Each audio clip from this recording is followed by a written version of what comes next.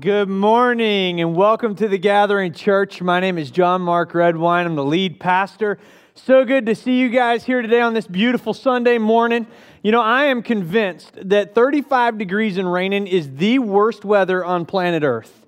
It just doesn't get any worse than that. If it's cold and snowing, you can go frolic. Okay, if it's a little bit warmer than that, you can put on a big coat and go for a walk. But this cold and this wet, all the thing it's good for is laying around in your house and eating chicken wings. Thank goodness it's Super Bowl Sunday. Come on, somebody. And I'll tell you what, today's a big day, big night, big television event tonight. We're all excited about it tonight at, I think around 10, This Is Us comes back. And it's going to be a big episode, and so nobody wants to miss that. Make sure you're in front of your televisions and NBC. No, I'm excited about the Super Bowl. I'm just going to tell you something about me tonight that you may hate, and I'm just going to let you know right now. You know what? I hope the Patriots win. Come on. You guys can boo me if you want. I hope the Patriots win. I love Tom Brady. He's the greatest athlete of all time. I mean, athlete of all time. I mean, Michael Jordan wasn't as good. I'm talking Tom Brady. I want to see him get number 6 tonight, and I'm excited for the Super Bowl. And so now that I've alienated almost everybody, our pastor Robbie actually told me this week that I was a bad person if I rooted for the Patriots today. And so I don't even care. I don't even care anymore. I'm excited. And so now that I've alienated everybody, let me tell you one more thing before I get into the message today. In just 2 weeks, we're going to be celebrating our 2nd birthday as a church. Come on. That's good news. We're so excited. It has been 2 years since we launched this church, and God has done so much, and we believe it's only the beginning. And so I can't wait to share with you some vision for what we believe God's going to do this year. There are some huge things coming to the Gathering Church in 2018. I can't wait to tell you about it. My wife's going to be on stage with me, so you guys will get to know Rael a little bit. We're going to introduce the staff to you. It's going to be a great Sunday. We're going to celebrate, do all kinds of special stuff to make it feel special. You are not going to want to miss it. So February 18th, make sure you mark your calendars. You're going to want to be here. Bring everybody. Bring your landlords, your neighbors, your friends, your family, your enemies. Bring them all.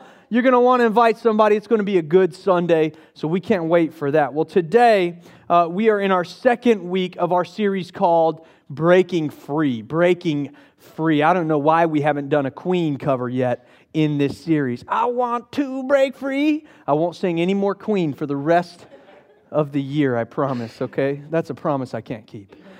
We are so excited about this series. This series hits one of our main purposes as a church. And so if you don't know this, if it's your first time here at the Gathering, we are a church that talks a lot about steps.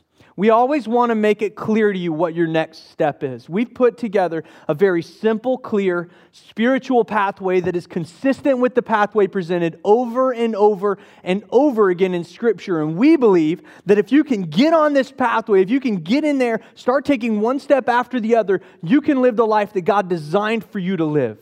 He's designed you with purpose. He's given you dreams. He has dreams for you. He wants you to experience life and joy and all of it. And we believe that there's a simple path to get to that place. So first, we want you to know God. We don't want you to just come to church. We want you to experience God, to worship Him on a Sunday morning. Second thing, and this is what this whole series is around, we want you to find freedom.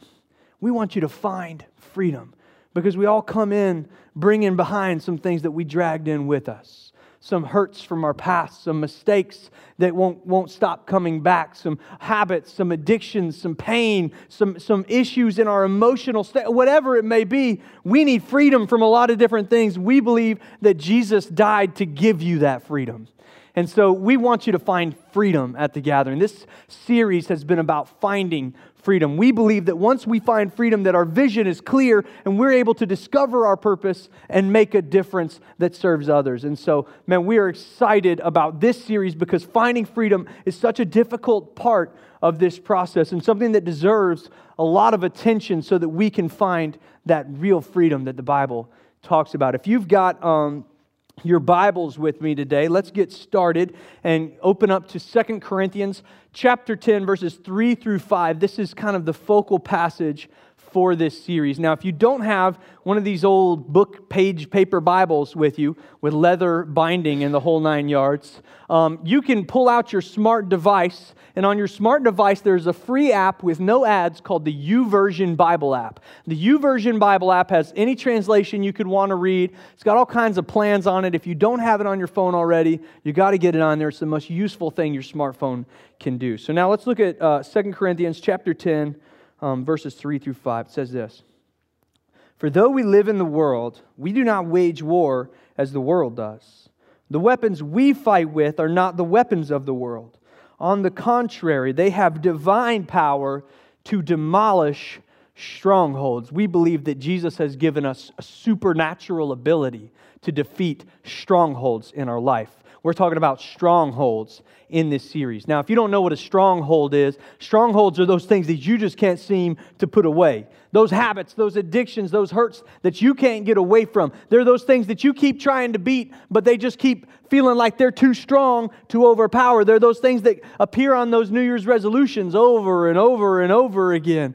We want to defeat these strongholds. A stronghold is a wall of lies built around your heart, holding you captive to itself. A stronghold is a fortress of frustration in your mind that you just can't seem to break through. This series, we're going to talk about beating strongholds. It says in verse 5, "We demolish arguments and every pretension that set itself up against the knowledge of God."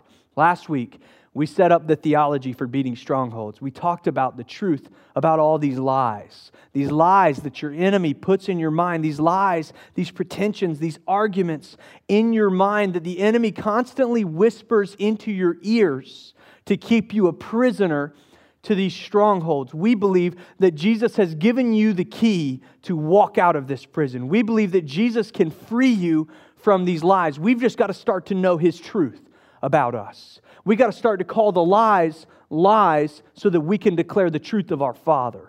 See, when we expose the lie, we defeat the liar. And so we want to expose these lies, these arguments, these pretensions that set themselves up against the knowledge of God. We take captive every thought and make it obedient to God. And so that's what we're doing in this series. That's what it's all about. That's where it's based out of, that passage. We're talking about strongholds. We set up the ground for it last week, so if you missed that, you can find it on our website. This week and next week, I want to talk about two very specific strongholds. I believe the most prevalent and the most damaging strongholds in our culture today. And that is, this week, we're talking about addiction, and we'll get there in a minute. And next week, we're talking about sexual strongholds. We're going to talk about sexual sin and sexual strongholds and all the things, the lies that culture has fed to us that we're expected to accept and believe. And here's why we're going to talk about it. We're going to talk about it because everybody else is talking about it. We're going to talk about it because the media is talking about it. We're going to talk about it because celebrities are talking about it. We're going to talk about it because our friends and coworkers are talking about it, and there's been an expectation that the church shouldn't talk about it, that we should stay quiet in this area. But I'm telling you, that's not who we are at the gathering. And so we're going to talk about sexual strongholds next week. A little warning, it's definitely going to be PG-13. And so if you have kids that you bring into service, let me just go ahead and give you a warning for next week. We've got an incredible kids ministry downstairs. They're not being babysat, they're being invested in. They will have a great time down there if you will let them. And if you have kids that are middle school age or high school age, and you haven't had any kind of a conversation yet, and you're bringing them next week, let me just go ahead and give you the advice to have that conversation on the car ride on the way here, or things are going to get real awkward on that car ride home, okay? Isn't that a fun conversation to have? Every parent just gets excited about that day. I'll tell you all about mine next week. It was horrible. I can't wait. It was the worst ever. I can't wait to share that story with you next week. It'll be so much fun. But today, we're talking about addictions. Now, addictions, like any stronghold, are built on a lie. So today we want to expose that lie so we can defeat that liar. We want to call that lie what it is. I want to talk about some real specific lies that we believe when we're in addiction. And I want you to believe by the end of this morning, my job, my goal today is to convince you that you can be free from these lies. My goal is to convince you that these addictions that have defined you for so long don't have to define you for another day. That's our goal here this morning. Now, many of us have been touched by addiction. I mean, if I were to ask for a show of hands, I don't want to, don't raise your hand, but if I ask for a show of hands for how many of us have had our lives or the lives of those around us wrecked by addiction, almost every single one of us, if not every one of us, should be raising our hands if we're honest. And then if I were to ask you how many of us are those addicts, I think we would be surprised at how many hands were raised around us. Addiction is everywhere. It's prevalent. Addiction is simply defined as anything that I do that I don't want to, but I won't stop doing it. Anything that I do that I don't want to, but I won't stop doing it. I used to smoke cigarettes. I've never admitted that out loud where my mom might hear before, so hopefully she doesn't call me later, and if she does, I'll pretend like I don't know what she's talking about. But I used to smoke cigarettes, and the last 6 months that I smoked cigarettes, I was miserable about smoking cigarettes. I hated it. I hated that I smoked them. I felt like I needed it and I wanted it, and it calmed me down, and all my buddies did it, and it made sense for me, I think, like logistically. But I hated myself every time I went out to that smoke pit. Every time I lived on a ship, every time I walked out of the ship to go outside, is a context. I was in the Coast Guard. I didn't just was a guy living on a ship. Every time I walked outside to have that smoke break, I hated myself for it. All we would do, me and like 3 other guys would stand there and talk about quitting. We would all talk about how we need to quit. That was the cool thing to do. It was like, yeah, I'm going to quit. Yeah, me too, man. As soon as this patrol's over, I'm kicking the habit. Hey, man, can I get another one, though? Can I bum a smoke off of you? Because, at one point you stopped buying cigarettes, but you're still smoking just as many somehow because all your friends smoke cigarettes as well. This is addiction. This is how it works. It's how it operates. I've been addicted to other things as well in my life, some not so serious things. In fact, one time, actually, I'm still really fighting freedom for this. I had a very serious addiction to looking at something on the internet. Yep, you guessed it. Jeeps. Yeah, Jeeps, like the car. It's not a metaphor. It's not a metaphor. I'm not being sneaky. No, seriously. I couldn't stop looking at Jeeps. And my wife, she doesn't think this is funny because it was hours. I would scroll and I wanted to stop looking at these. I'm talking Cherokees, Wranglers, Grand Wagoneers. I couldn't stop scrolling that phone. I didn't want to do it anymore. I just wanted to put it down. I wanted to be satisfied with the Jeep in my driveway, but I couldn't stop. Just kept scrolling. 2-3 hours would go by. It's a true story. I've had serious addictions. I've had an addiction to spending. Did you know that can be an addiction, spending money? Wanting to just keep buying things to make you feel better about yourself? Addictions are hard to find freedom from. Some of us have really serious, visible addictions. Maybe you've got addictions to alcohol or opiates, things that wreck your life in clearly visible ways. Or maybe your addictions aren't as visible. Maybe it's something like anger. Did you know you can be addicted to an emotion? And anger is one of the worst. Your outbursts at people on the road, in the checkout line, at the grocery store, at work, to your family. They become an addiction for you that make you feel like you have power in a place where you feel powerless. Maybe your addiction is something like pornography, rampant, just everywhere, and you think you've hidden it. You think people don't know about it, but you think maybe it's not even really affecting you that much. It's affecting you, it's affecting your intimacy, and it's affecting your relationships.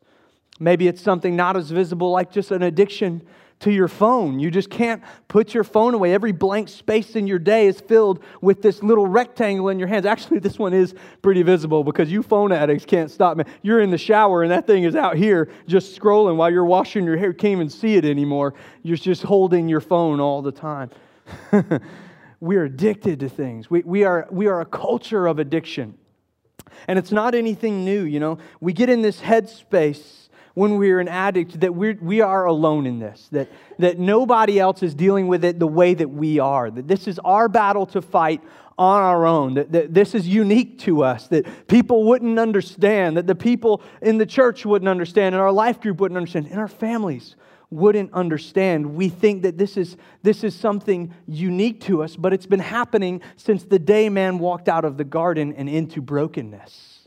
Paul writes about it. He writes about the struggle that we feel when we're trapped in addiction. In Romans chapter 7, verse 21 through 24, in some of the most vulnerable scripture ever written. Look at it with me. I find this law at work. Although I want to do good, evil is right there with me. Does that speak to your heart? Although I want to do good, I know what the right thing is. Evil is right there with me. For in my inner being, I delight in God's law, but I see this other law at work in me, waging war against the law of my mind and making me a prisoner of the law of sin at work within me. What a wretched man I am. Who will rescue me from this body that is subject to death? Is this your struggle today? Is this your internal dialogue? Do you feel like you're constantly in this battle, this argument between what is right and what you know to be right and what is wrong, but makes you feel good in that moment and you just can't seem to win? It feels like you will never be stronger than this addiction, and it's getting to the place where, like Paul, you're really beginning to hate yourself, to loathe who you are, to speak ill of yourself. Here's a few things about addiction, a few lies that it feeds into our lives. First, it becomes a part of my identity. It becomes a part of my identity. See, for many of us that struggle with addiction, it's hard for us to separate the addiction from our identity. We feel like this is who we are. You feel, this is who I am. I am an addict. I am a screw-up. I am a failure. I am the person that wrecks other people's lives and leaves my life in total disaster as a result. This is who I am. I am this alcoholic. I am this opiate addict. I am this porn addict. I am this person. It's who I am, and we believe it down in our bones. It becomes mixed in with our identity. But listen to me. You are not what you have done. You are as God sees you as. You are as God, even more than that, God doesn't just see you as you really are. He sees you as what you can become. You are a son or a daughter of the King, and you are nothing else. This is not your identity. This addiction is not who you are. It is not all you will ever be. It is not deeply buried into your bones. It is a virus that can be killed. You are not this addiction. You may be an addict, but that is not who you are. You may be an alcoholic, but that is not who you are. You may struggle with your anger, but your anger does not define you. Maybe you say, well, my dad was mean and his granddad was mean, and that's just the kind of people we are. We're mean people. It's just genetic. That's not genetic, it's generational. Your sin is generational, and generational sin can be broken. That's the difference between genetic and generational. You can make it stop with you. Your children don't have to bear that cross. It can stop with you. It can end. Generational sin can end. You've got to believe it. This is not who you are. And if you are in love, listen, sidebar, if you are in love with somebody who is an addict, you need to know that's not who they are. That does not define them. That is not the center of their identity. It's not the piece that makes them who they are. It is not who they are. You know who they are. Second thing, when I try to quit but fail, I feel increasingly hopeless. When I try to quit but fail, I feel increasingly hopeless. Maybe you're the one that has tried before. You've done the techniques. You've gone to church. You've listened to somebody. You went to 2 meetings. You did the thing, and it just didn't work. You failed. It's hopeless. You can't be clean. This is in you. You still think it's your identity. This has been you from the beginning. Man, you don't know me. Man, I started using when I was 10 years old. It's all I've ever known. There's no hope for me to be clean. There's no hope for me to be free from this. Who would I even be without the addiction? I haven't even seen that person before. I got my first substance when I was 6 years old. I don't know. This is a hopeless endeavor. Why would I even try to quit? I've tried it. It doesn't work. I've failed. Listen, you know that is a lie. That is a lie. You can be free. Jesus bled and died to give you freedom. He says, I have come to set the captives free. He can break every chain and you can be free, but it's going to require more work than you've put in before. Third thing, any threat to my addiction becomes a threat to me. This is a lie. Any threat to my addiction becomes a threat to me. We begin to believe that we are our addiction. We begin to feel we can never change it, and then we become defensive of it.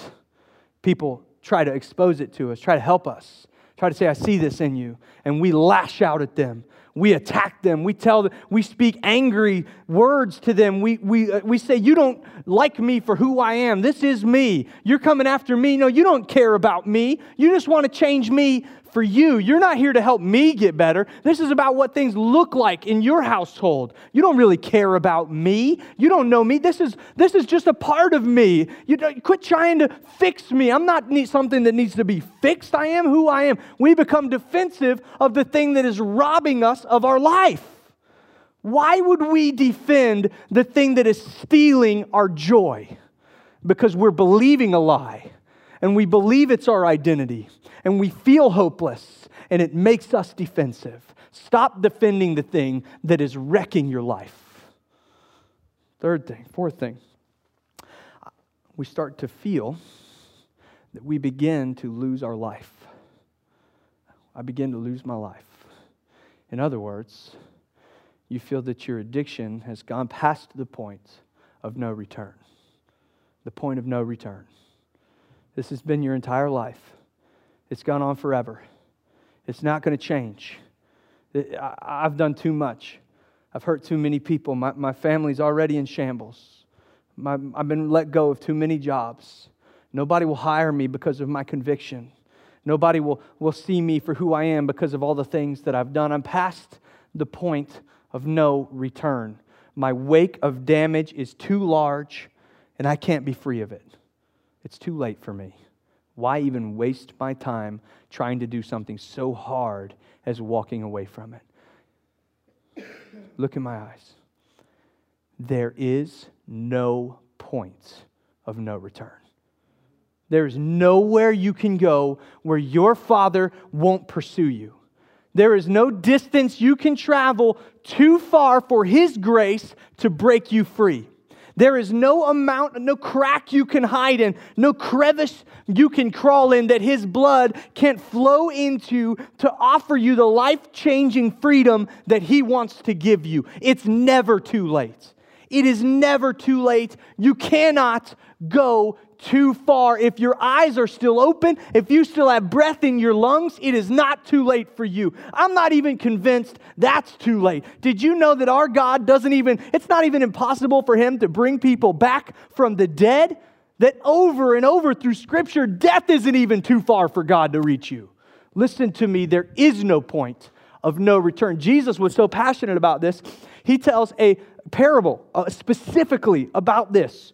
In one of the Gospels, Matthew chapter 20, Jesus is telling this story about these workers in a field. And this master hires these guys, and he hires the first guys in the beginning of the day and promises them a wage. And then he hires people all throughout the day, and he's promising them the same wages. And he even hires some people just before sunset, just before the end of the workday, and pays all of them the same wage when the day is through. Do you understand what he's trying to tell you? He starts to pay them, and the guys who got there first are getting grumpy about it, because sometimes church people get grumpy when things aren't fair. That's just being real, okay? And so these guys are getting grumpy about it. Look at verses 12 through 16. It says this is the grumpy guys. These who were hired last worked only 1 hour. They said, and you have made them equal to us who have borne the burden of work in the heat of the day. Jesus wants to make you equal. He doesn't want to make you a project. He doesn't want to fix you at the very end and just as a pity.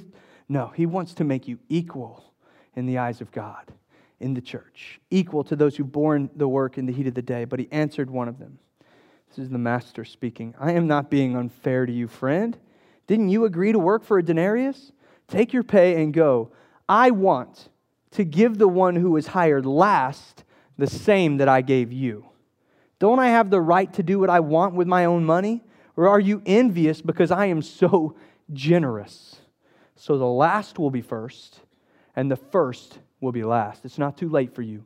It's not too late for you. It doesn't matter how late in the day it is. You get the same treatment. You get the same reward. It's not too late. There is no point of no return. You start following Him today, you find freedom today, and you get the exact same reward as those kids in G Kids right now who are going to follow Jesus for the rest of their lives. It's the same. You are the same in the eyes of God. Last thing, last lie is we believe that we ease the pain by getting our next fix. I ease the pain by getting my next fix. I ease the pain of this life. I ease the pain of the mistakes I've made. I ease the pain of the way I've hurt the people around me. I ease the pain of the fact that I've got nothing left. I ease the pain from the last fix with the next fix. Masking is not easing. But you know this truth. You know that's a lie. You keep doing it anyways. But you know that masking is not easing. You are masking your pain. And masking your pain will only create more pain. Paul keeps going in this passage in Romans chapter 7. Look at the rest of it with me. Romans chapter 7, 24 through 25. This is the Message version. He says, I've tried everything and nothing helps. I'm at the end of my rope. Is there nobody who can do anything for me? Isn't that the real question? Do you know this level of desperation? Are you feeling this level of hopelessness in your life right now? Luckily, Paul doesn't stop there because he's a preacher and he's about to start preaching, okay? This is the good news. Here he goes. He says, is there anybody who can do anything for me? The answer, thank God, is that Jesus Christ can and does. Those two words you need to sink into your heart. Can and does. He acted to set things right in this life of contradictions, where I want to serve God with all my heart and mind, but I'm pulled by the influence of sin to do something totally different. Jesus has done something about that war within you. He's given you freedom from it. He's brought you abundant life, joy, peace, the things that you long for. He freely offers you. You can be free from this. You can break this stronghold down. In Jesus' name, you can do it. You can be free from it. Jesus Christ can and does. Nothing that you can do, no place that you can go is too far for Him to reach you. Jesus Christ can and does, and you can be free from this. And maybe it's the shame that's kept you where you are. Let me release you of it. You don't have to bear that guilt and that shame for one more day. I want you to feel free of it. Here, in this place, with these people, you can be free of that guilt and that shame, because this is a place where you don't have to put your church mask on before you get out of the car to come in here. You get to come in here and be exactly who you are. You get to struggle with exactly what you're struggling with. You get to hurt exactly where you're hurting. That's what the gathering is. That's what we do. You can come in here and be real and be vulnerable and be authentic and be around other people who are doing the same thing. That's what it's all about. In the very next verse after this, Paul says in Romans chapter 8:1, this is the very next thought that he has. Paul says, there is no condemnation for those who are in Christ Jesus. There is no condemnation. You will listen to me. Jesus is not here. He didn't die to condemn you. He didn't come into this earth to condemn it, but that they might have everlasting life and have it in abundance. That's the words of Jesus. That's His promise for you. You've got to believe it. There's no condemnation for those who are in Christ Jesus. In fact, the rest of the verse says, because through Christ Jesus, the law of the Spirit who gives life has set you free from the law of sin and death. He has set you free, and you can be free. You can be free from this. There is freedom for you. You don't have to keep feeling it. There may be conviction. Maybe you're feeling conviction today, because it always hurts to talk about the things we're trying to hide. But conviction is different than condemnation. Here's the difference. Conviction can lead to redemption. Condemnation leads to death. And redemption is just another word for being set back to your original purpose. You see, when the Spirit convicts you, His goal isn't to make you live in that conviction. It's to pull you out of that conviction into the purpose that He created you to live in. That's the difference. You can have that today. But listen, let's do this. You ready? Let's do this. You're going to have to lean into it. You're going to have to commit. You don't get clean. You don't break addictions by listening to the preacher. It doesn't happen that way. You don't get to just do one little thing here and there and be free from it. If you want to be free from it, you're going to have to get free from it. You're going to have to work at it. You're going to have to really give in. You're going to have to lean into everything we're asking you to do, and you're going to have to trust somebody. Can you do that today? I got 3 things that I want us to do. And if you'll do these 3 things, I believe you can start on the path to breaking free from these addictions that have defined you for far too long. First thing is this: put God first in every area of your life. Put God first in every area of your life. This is like obvious, right? Come on, Pastor, give me something real. No, you don't get this one. I don't get this one on some days. Put God first in every area of your life. Every area. Don't put a single thing in your life above Him. You've got this cavity inside of you. I believe that in the center of your spirit and your soul and your mind, that there is this cavity, this throne in your heart that was made for God, created by Him, for Him, that it's a place where He's made to dwell and live, and that when you set God in this place, in the center of your life, when He's the first in everything, that you have joy and abundance, that your life brings fruit, that you're a kinder person, that you have peace, that you wake up feeling victory. I feel like your life is in balance only when He sits on the throne of your heart. But when anything else finds its way onto that throne, it's idolatry. And addiction begins in idolatry. Idolatry is very simply giving something else in our life God's place. Could be a lot of different things. Could be your family. Could be these addictions. Could be pain. Could be hurts. Could be bitterness. Bitterness can take the center of your heart. In fact, it loves to. Could be a lot of different things. Could be your job, could be money, but anything else, good or bad, placed in God's position in your life at the first place, tips you off balance, tilts you, steers you off course, puts you in the wrong direction. You have got to put God first. This is even one of the 10 commandments. You shall have no other gods before me. You can love other things, but not more than you love God. You've got to put Him first. You can do this in practice very simple ways. Very simple little shifts you can make that will help you to make this shift in your mind. First, I would just encourage you to pray first. Pray first. Just pray first. About what? Just first. First. You know what? I've got a practice that is shaping me, that is changing me, that's really helping me to be a better person all day long. And I'm just giving God the first part of my day. The very first part of my day. In fact, just in the beginning, the first thoughts that go through my mind, I give in prayer. I spend a few minutes, and this isn't my prayer time, that's different. I want coffee before that. Okay, this is a coffee-free prayer time. There's not a lot of words, a lot of grunts. God understands your grunts, okay? This is just a couple minutes just to say, God, I'm giving you the first part of my day today. I just worship you. I want to take my first thoughts today to worship you. God, it's too early to be getting out of this bed, but I worship you in it.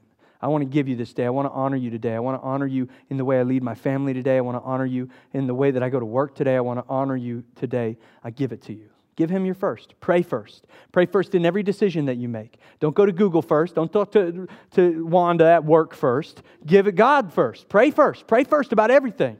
I got to do this. I better pray first about it. Pray first. You start to pray first, and it'll start to feel like, because you know what? The person and the thing that you do first at large moments in your life is the thing that you value the most.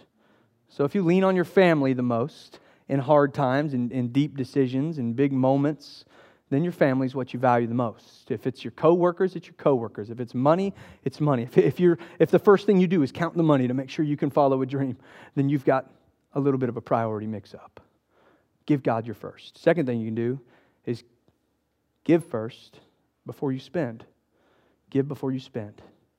This principle of the tithe, this principle of giving God the very first of our money isn't just about obedience. It's not just about money. It's about making sure that the area of our hearts and in our lives that we are most likely to idolize, which is money. Money is the easiest idol for us to find, that we give that position to God. That before we write our budget, it's not about, tithing isn't writing your budget out and then whatever's left at the bottom you give to God. It doesn't work like that. Nope, tithing is the first 10%, and then you budget the 90.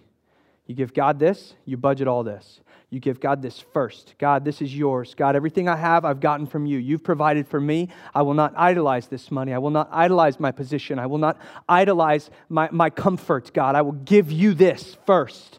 This is yours. I worship you with it. The rest I will be responsible with. That will help you to reset your brain to put God first in your life.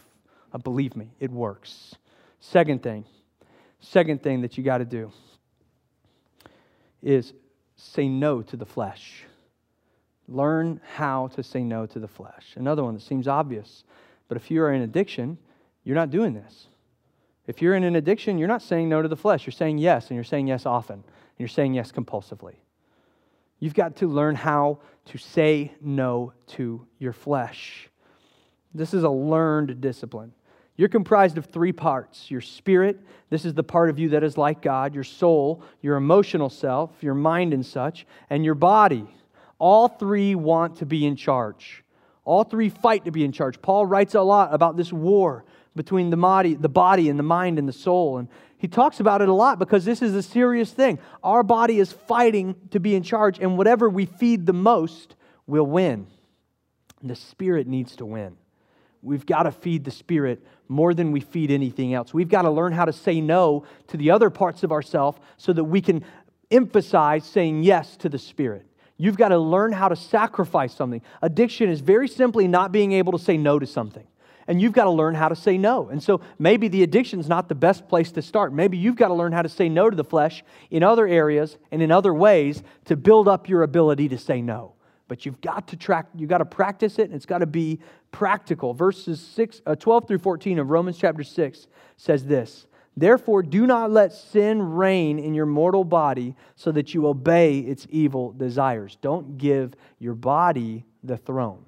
Don't give what your body wants the throne, because sometimes what your body wants is sinful, is damaging to you, is damaging to your relationship with God. Don't offer it that throne. Do not offer the parts of your body to sin as instruments of wickedness, but rather instead offer yourselves to God, for sin shall not be your master. If we feed it the most, our sinful natures will win. Whatever you feed the most wins. This is why fasting is important. Fasting. We talked about fasting last week. I'm talking about it again this week because fasting teaches us how to say no to our flesh. It teaches us to say no to things that we think we need, that our body craves. And in doing so, it teaches us the discipline we need to no longer be held captive by our sinful nature. You've got to learn how to say no to things if you're going to say no to those addictions. Start by fasting. It's very simple. I used to have the wrong mindset about fasting. I thought that fasting was very simply just not eating for a period of time and taking those eating times to pray.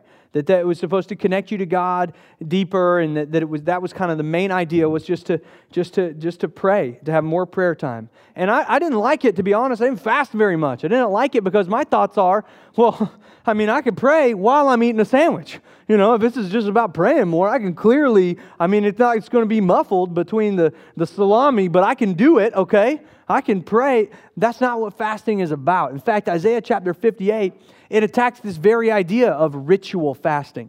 Fasting simply because we think we're supposed to. He says in this chapter that fasting isn't about ritual, it's about training your body this discipline that it needs to break free, to break chains of addiction. Verse 6 says this: "Is not this the kind of fasting I have chosen?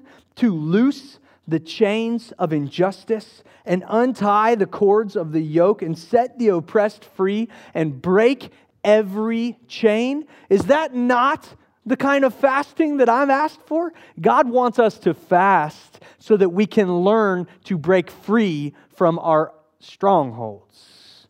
That's what fasting is about. I've been fasting from sugar for this past week. I've invited you guys to fast something with me that you're compelled towards over the course of this series. It has not been easy so far. I love candy and cookies. On Tuesday night, I was at Life Group, and one of the sweet girls in our Life Group brought in this delicious-looking chocolate chip cookies and set them down directly in front of me.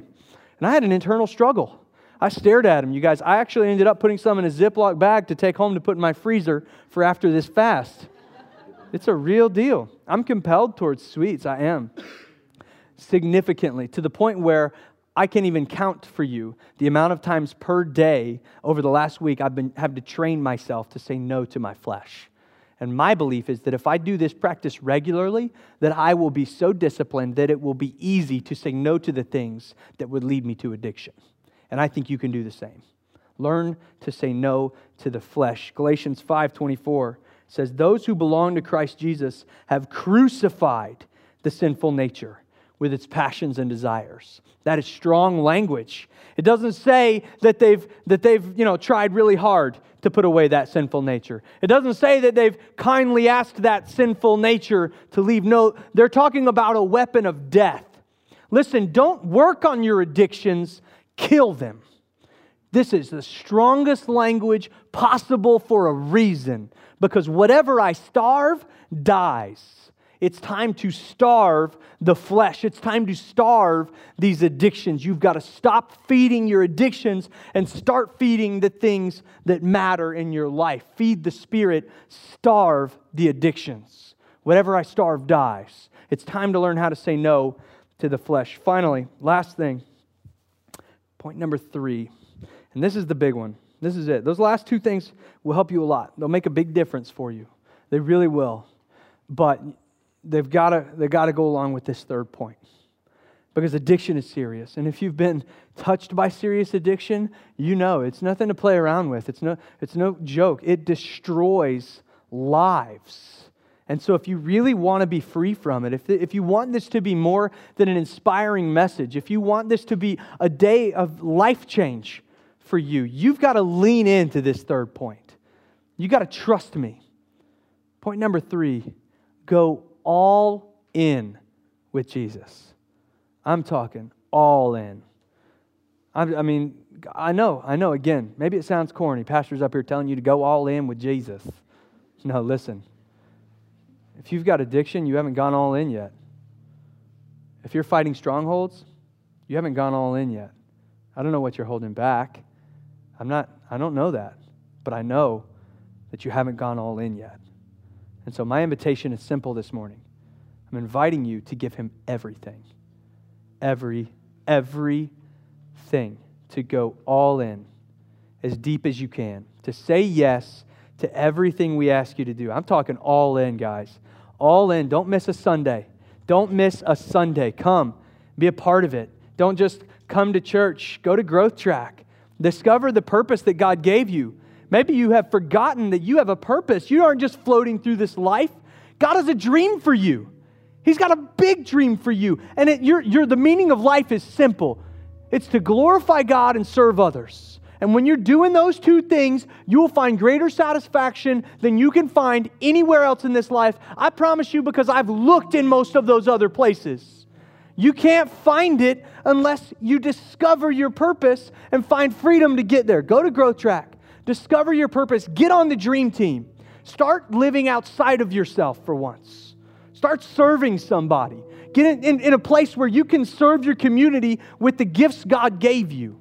Go all in. Go all in. Don't do it a little bit. Don't think about joining the dream team. Get out there and join the dream team today. I'm trying to help you find freedom. This isn't about us. It's not about what we get out of it. It's about what you get out of it. It's not about us gaining volunteers. It's about you gaining significance. Do it all. Go all in. Come to every Sunday, every service. Write down every practical point of application and go home and do it. I mean, really do it. Join a life group and get vulnerable. Take the mask off. Be who you are. Struggle with what you're struggling with openly. Let somebody else come next to you and hold you and walk forward through it with you. Finding freedom is a group activity. You don't have to do it alone. Wasn't it the best in school when a teacher would hand out a test and you thought, I can't do this by myself, and then they would say, go ahead and form a group. And you said, praise Jesus, hallelujah for this teacher. Amen, God, thank you. Deliverance is coming for me today.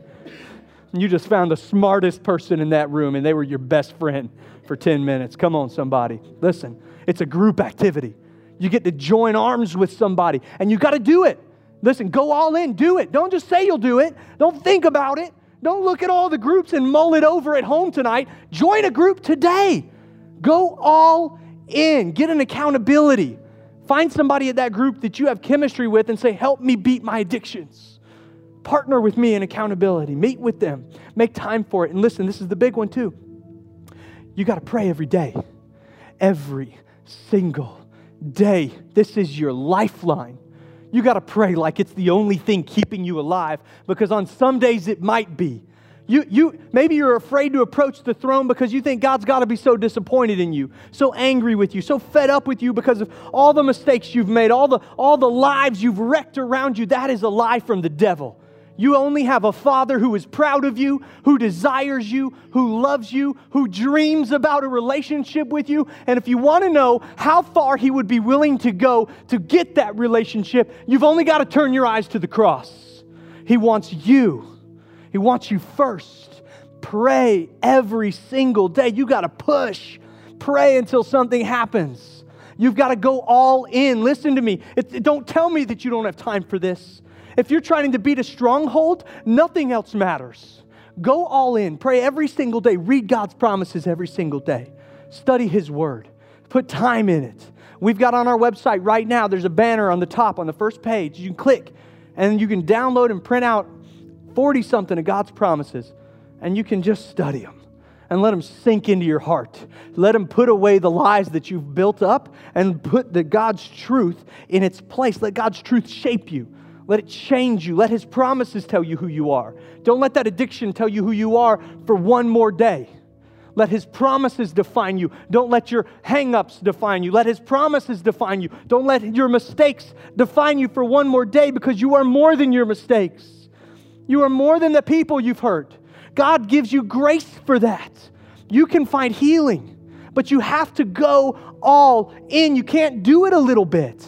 You can't dip your toes in the water of this and expect to find freedom, to be free from this. You've got to go all the way. You've got to fast sometimes. You've got to do everything we're asking you to do. If you give me a year, it's 2018, it's the beginning. It's February now.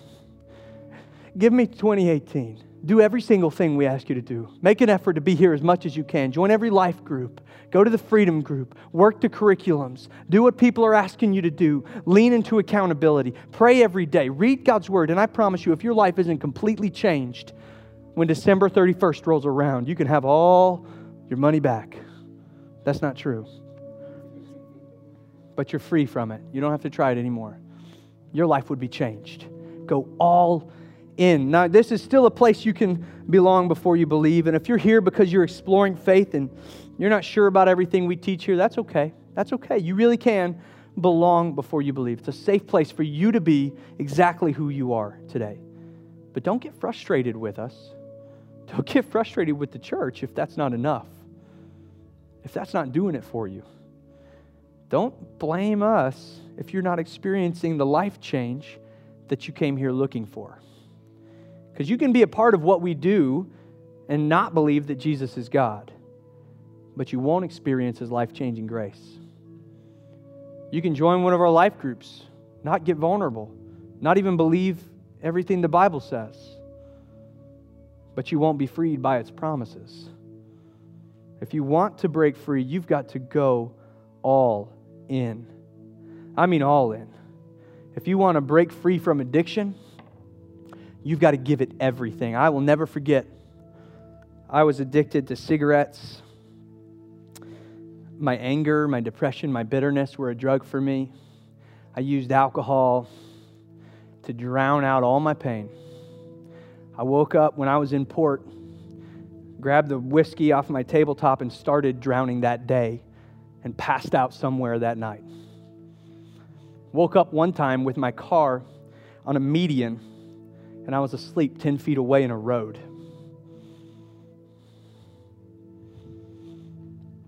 One day, this all made sense to me. And I'll never forget, I was in the hull of a ship. We were underway. It was rocking. And I realized what Jesus had done for me. And I realized what this story meant for me. And I realized that there was no length that He would go to that He wouldn't go to get me. I read all the Old Testament in about a month. And then I got to the New Testament and I got to the story of the crucifixion. And I realized that all of this whole thing was about God's pursuit of me. That despite the people that I'd hurt, despite the pain that I'd created, despite the way that the wake of damage I had left behind me, that He did all of that to come after me. And it changed me. But I made a promise that day. I said, God, You can have every single part of me from now on. Everything. You can have every ounce of me. I've given my life away to addiction. I will give everything that I gave to that addiction, I will give to You from this moment forward. Every morning, every day, every night, every relationship, every thought, every heart feeling that I have, God, I will give it to You. I won't just do a little bit of what the pastor asked me to do. I will do everything. He asked me to start putting frogs in my shoes. I'm putting frogs in my shoes. I will do it. No extreme is too far. I'm going to lean into this, God. And my life changed forever. I broke free from those addictions. They're gone. I don't feel anything for them anymore. I broke free from depression. Not just depression that, man, I feel sad today. No, I put a gun to my head and I pulled the trigger. And that thought, the desire to do that has not overcome me not one moment since that day. Listen to me. You can break free, but you've got to give it everything you've got. You got to go all in. You can't dip your toes in the water. You got to do a cannonball. Give it everything you've got and your life will change. You can be free from your addictions. You can. Let's pray. Father God, we thank You so much for who You are. We thank You for the way that You change lives. God, I thank You for Your redeeming grace on me, that You would find someone as broken and as hurting and as empty as me, and You would fill me with life. That You would fill me with meaning, God. That You would give me purpose. That You would set me back to the purpose You gave me when You made me, God. I ask that for every person in this room. God, we declare victory in Jesus' name over every stronghold in this room, God. We declare in Jesus' name, the enemy has no more power over those who have found You. He's got no more power. His lies, we declare victory over those lies. We declare the truth of Your promises into every heart and mind in this room, God, that every addiction to alcohol, to opiates, to pornography, pills, to emotions, God, every addiction to anything that is keeping us from the purpose You gave us, we declare victory over it today, God. There is freedom for us. You gave it to us. You gave it to us, God. We claim it. And we will do anything You ask, anything. No matter how big, no matter how scary, no matter how much of a change it is, we say we will do it, God. We commit ourselves to You. Change us, Father. Give us freedom from this. We want to break free. We want joy. We want victory, Lord. We ask for it in Jesus' name. In Jesus' name, amen. And there is victory in Jesus' name. Amen. Come on, give Him some glory this morning. Give Him the glory. He changes it.